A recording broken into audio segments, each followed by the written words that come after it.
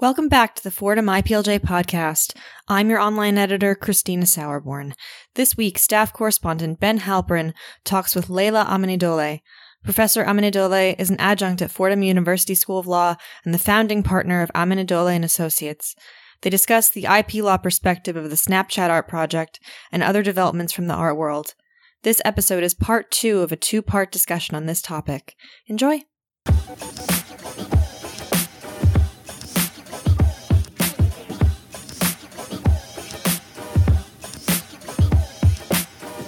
Today we have on Leila Amenidole. She's an adjunct professor at Fordham Law School and also runs her own intellectual property-based law firm. And so if you don't mind, would you mind kind of telling me a little bit about what you do both at Fordham and in your practice and kind of how you got there? Sure. My career focuses on both art law and intellectual property law, and really the bulk of the work relating to art. So when I teach at Fordham, I teach a class called Art and Cultural Heritage Law, and it's a course in which we examine really the fine art market primarily. And so we'll look at art sales, the laws that regulate sales, art forgery, art thefts and crime, Nazi-looted art, and also antiquities looting. We do briefly touch upon artist rights and intellectual property and constitutional rights related to the creation of art, but the bulk of the semester really focuses on the art market. And in my private practice, I do the same. I work with collectors, dealers, nonprofits, various institutions. I deal with cases involving art theft, forgeries. I do work with a lot of artists related to protecting their art, either through intellectual property or through estate considerations. So I really cover a whole variety of legal topics related to art. And have you found that as technology advances and the internet age and, as the world kind of flattens and shrinks, that there have been different kinds of techniques that artists might use or that you might use as an attorney to help artists protect their work? Definitely. As technology evolves, the art world also evolves, and art in general evolves, with artists using different techniques. Like 3D printing is a great example of technology that wasn't available 10 or 15, 20 years ago that artists are now incorporating in their works. Same thing with a lot of different performance art, video art, installations, a lot of appropriation art where images are taken and used in other types of art. So, that wasn't really readily available, let's say a few decades ago, about being able to take certain types of images, to be able to take photographs, easily download them, easily get copies of them. So the art world is definitely evolving with technology. And of course, some of the evolution and the changes, of course, play out in the legal world as well. And we were talking previously a little bit about how some artists use tricks within their art. You mentioned something about how some artists are now even including specific raw materials that could only be traced to one location or one time period to make sure that art is not being copied. Would you mind elaborating on that a little bit?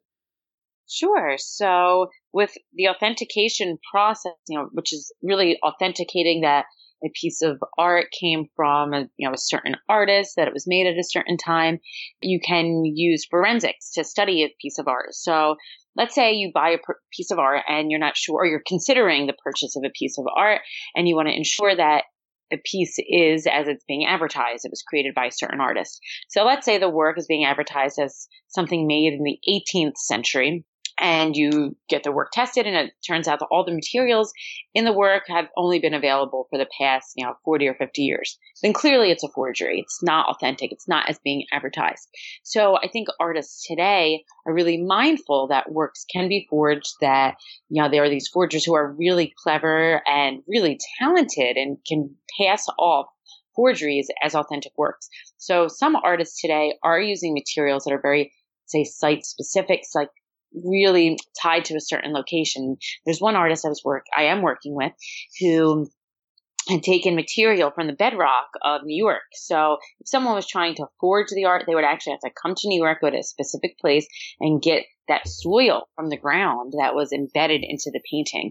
So I think artists are mindful now of authenticating their works and ensuring that they can't easily be forged. That's very interesting. And it's funny to hear about the forgery now because very recently the news, there seems to be a little bit of debate whether or not the recent, I believe it's a Da Vinci piece sold by Christie's is actually legitimate. Yeah, I was just writing something about this. I have so many thoughts on the sale, and I know we don't really have time to get to that. But yeah, there are a lot of questions about whether or not it really was by Da Vinci. And even if it was, the fact that it was so heavily restored kind of calls into question, is this the way the work really looked? Is this the way it originally appeared? Is it really by Da Vinci? And this is something that I'm writing about. Is it really by Da Vinci if the majority of the work has been reworked? So I think that sale really does raise a lot of really interesting questions about authentication, about the value of art, about how we perceive the value of art. And I guess the idea there is if that person was still willing to spend that money, then maybe that's the end of it. Yeah, it's true. But $450 million, yikes, that's a huge amount. So it'll be interesting to see if it's ever resold in the future, what happens to the work, how people will value it at that time.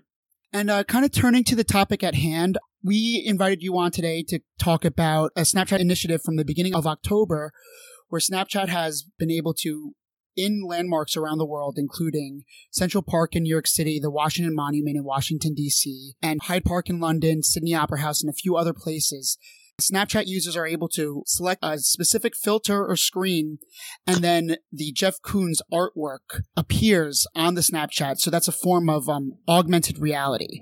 And further to that, the reason why we brought you on was that an artist named Sebastian Errázuriz, who is featured in part 1 of this podcast, in order to make a statement questioning about whether or not cities and localities might want to start being more considerate of their virtual land and air rights, he vandalized the piece and posted it on his social media pages, kind of bringing these ideas to light. And I was wondering, from the legal perspective, we could start wherever you'd like, what kind of potential legal issues you might see. I think a lot of really interesting legal issues can come up.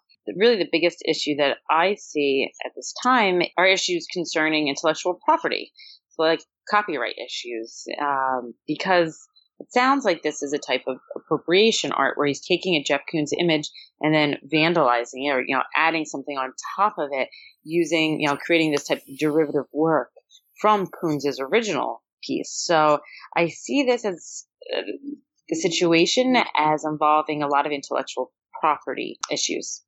And so because Snapchat users can go to Central Park or go to one of these landmarks throughout the world and kind of add their own writing or, add a little extra flair on the screen and send it to their friends, does that same issue arise? Because naturally with the Snapchat platform, it's very easy for users to just make their own quote unquote derivative works and send it off to their friends. Well, I think, with any of these cases, anyone being accused of a copyright infringement could look to a fair use defense. And with a fair use defense, there are 4 prongs that we need to balance to determine whether or not it's a fair use of a prior copyrighted work.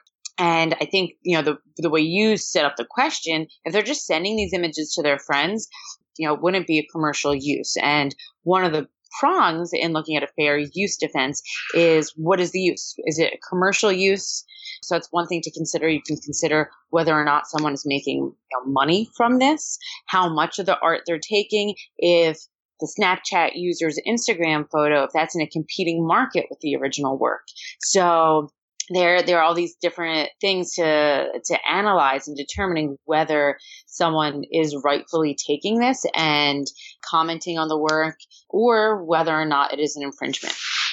And if this is kind of couched, which I personally think it is, couched as a semi-political statement or a question, and kind of raising an issue, that often is protected under fair use as well, correct? Yes. Yeah. It depends on what type of statement you're making. I mean, really, what is the purpose of this? Is someone trying to compete with Jeff Koons by selling the photos of a vandalized, quote unquote, vandalized Jeff Koons work? would say probably not. I don't think there's any competition. I don't think anyone's selling these types of images. I'd be surprised to hear if they were, for millions of dollars. So I think we're looking at what type of statement it is, what the market is, what the value is. So yeah, these are all considerations.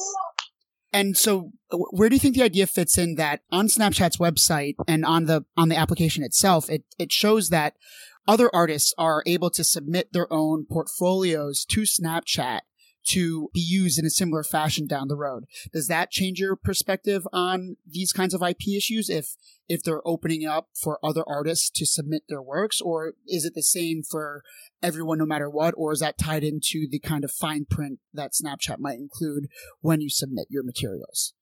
That's a tough question because I think we have to examine whether Snapchat is a private or a public space. Just because they're using images in a public space, is the platform still public or is it private?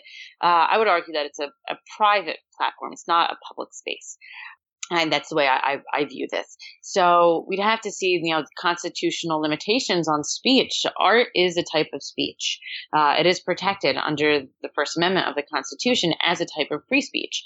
So really, I think there could be some very interesting constitutional issues here, free speech issues. However, I think that Instagram is a private platform, and if they have a vetting process where it's not automatic that certain artists will have their work shown and that you actually are applying for something, I don't see that as problematic. But of course, we'll see how that develops over time and to see how broad of a speech platform this is.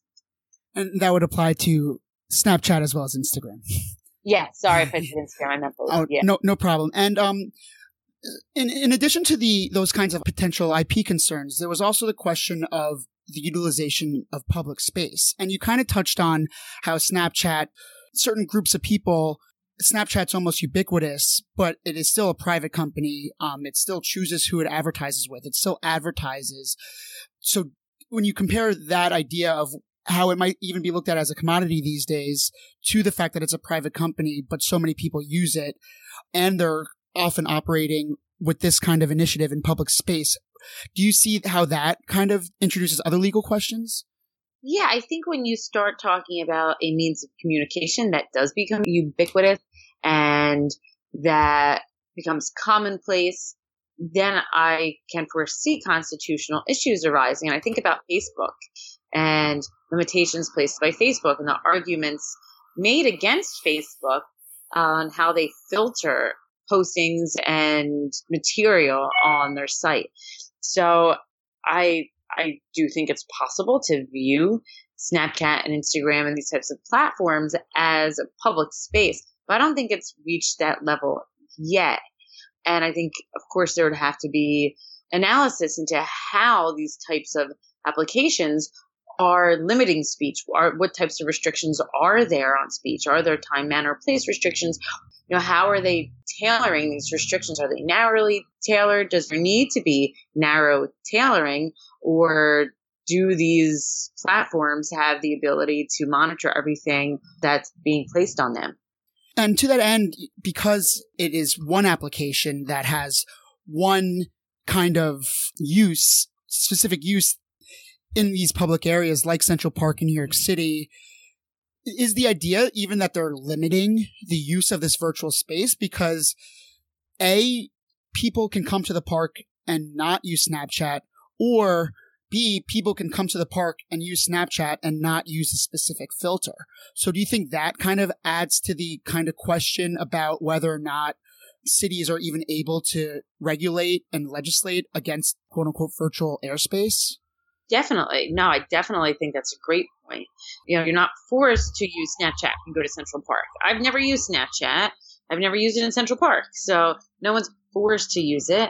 There are other means of communication. The speech that Snapchat is creating, that they're putting out there, doesn't stop others from expressing themselves. And even within the Snapchat universe, you don't need to use that particular filter. So I don't think that Snapchat is infringing on anyone's speech. It is not limiting speech. I think those are really great points you make. And when I was speaking with Sebastian Errázuriz, the artist, one thing he mentioned was kind of how these kinds of projects by these potentially private companies like Snapchat or Instagram or Facebook or something else or Google might introduce, a bombardment of people to these public areas, and kind of thinking back to the phenomenon of Pokemon Go.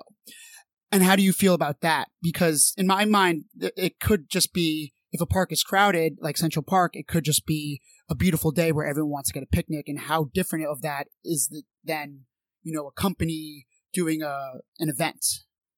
Well, I think there's always a need to, protect the public in a situation in which, let's say there's, an online phenomenon and people's lives could be in danger or an area could be damaged. And I think about that Pokemon Go game where there were some of these characters in the Metropolitan Museum of Art, and there were real concerns, security concerns of people being so distracted by chasing these characters that they might bump into art. They might, run into a painting or knock down a sculpture. So those are real concerns, and the museum should be able to regulate that in securing the works in their possession. And I think the same thing can be said about these apps that attract people to an area. If it becomes too crowded or it's attracting people to a site like Central Park at 3 a.m. in the dark where there could be danger, that's something that a city should consider, either by not allowing these apps to use certain locations or, restricting the technology in some way by, shutting down that app after a certain time. So I do think public safety is an important thing to consider in an application that is drawing people to a particular location. It's interesting that you bring that up because, and as I mentioned this with Sebastian as well, earlier, I believe in the summer, there was a lawsuit that was brought in the Eastern District of Wisconsin where the city of Milwaukee attempted to force virtual reality game developers to gain permits to operate in these public lands. And the judge basically said the same thing that you did. He said that the city is limiting the company's freedom of expression to make these games, and the city claimed the same kind of danger concerns and the destruction of the property of the park. And the judge responded by saying there are other ways around it without limiting expression. You could limit the times that people can use this game, and only limit it to certain parts of the park. And so, do you think that's how these things would have to be protected or halted, is by going after the location of the use rather than the development itself? Yeah, so, that seems like a reasonable way to curtail any danger and any damage that could result. As I said earlier, art is protected under the First Amendment. And for that reason, any type of restriction on that speech should be narrowly tailored. It should, and I think it's appropriate to have a time, manner, place restriction if you're worried about public safety. So it'll be interesting to see how this develops. But as you said, a judge already stated this, had already ruled on this issue in Wisconsin to ensure public safety. And so what makes this Snapchat art initiative that much different than Pokemon Go is, as you mentioned, the game kind of drifted people to random places, onto private property, into a museum with valuable art, even in kind of solemn areas like cemeteries. And here with Snapchat, it's location specific, and the locations themselves can regulate the time. And it seems like Snapchat should not have a problem kind of turning off the filter in different times. So do you think those protections alone would kind of protect these issues if the only actionable concern that a locality might be able to bring up is the public safety and overuse of their property?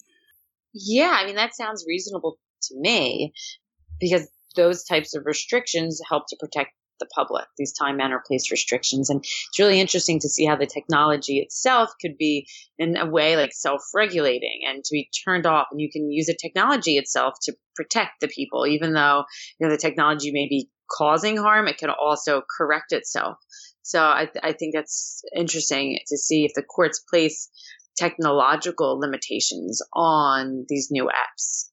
So, for instance, if there's a kind of built-in filter for a location like Central Park that kind of, when you send a Snapchat to your friend, artistic image shows up saying I'm in Central Park if, a city might be able to say those are not able to be turned on when the park is closed, something along those lines? Yeah, like after certain hours. Like you don't want people going to Central Park at 3 a.m. and, being drawn there because there is a real danger. Sorry for all the New Yorkers who say Central Park is safe. Still don't want to be there at 3 a.m. So I think a filter that, let's say it would shut down that technology from, 11 p.m. or 10 p.m. until 5 a.m. or 6 a.m, whatever it may be. That might be a way to protect the public while also allowing Snapchat to use these filters that are potentially popular. And in my blog post, I kind of posed the question because particularly in New York, we found that New Yorkers have gotten annoyed when there are these kind of big form of advertisements in public spaces like Madison Square Park. But then again, if you go to almost any park in New York City at any time of the year, there are public art exhibitions. And so I kind of see it as some people might think, this is a public art exhibition, but then others might think, no, this is an advertisement. Do you see it kind of on which end of the spectrum do you see it? So I don't see this as an issue of art versus advertisement because I think that art can be an ad. I don't think they're mutually exclusive. What I think is interesting, though, about Snapchat is that you can actually turn off this ad. You don't need to see it. You're not necessarily a captive audience unless you're choosing to use a specific filter, and that's something of choice. So I think the interesting thing here is that this art and this advertising can be turned off. So it doesn't really bother others who don't want to view these items. Whereas if there's a big display in the middle of the park and there are commuters, you have to walk around it. But then if you're in the park and people are kind of using their phones on this app, there's no functional difference between that and it being a kind of a beautiful day where everyone has their picnic blankets out or people are, playing games and hanging out and stuff. Yeah, it's actually pretty effective because if you're advertising to these app users, you probably have this kind of targeted audience and you're getting to them without bothering everyone else in the same space. And then just because the fact that users can turn this off and not use it demonstrates that Snapchat is not inhibiting, as far as we know, some other apps' ability to place another kind of augmented reality visual thing for viewers to see, at the same time, concurrently. Yeah, I think it actually seems like pretty good technology for just, targeting and communicating with the users of a particular app without bothering others. And it leaves open other avenues for speech through other filters within the Snapchat universe and for others to use that space.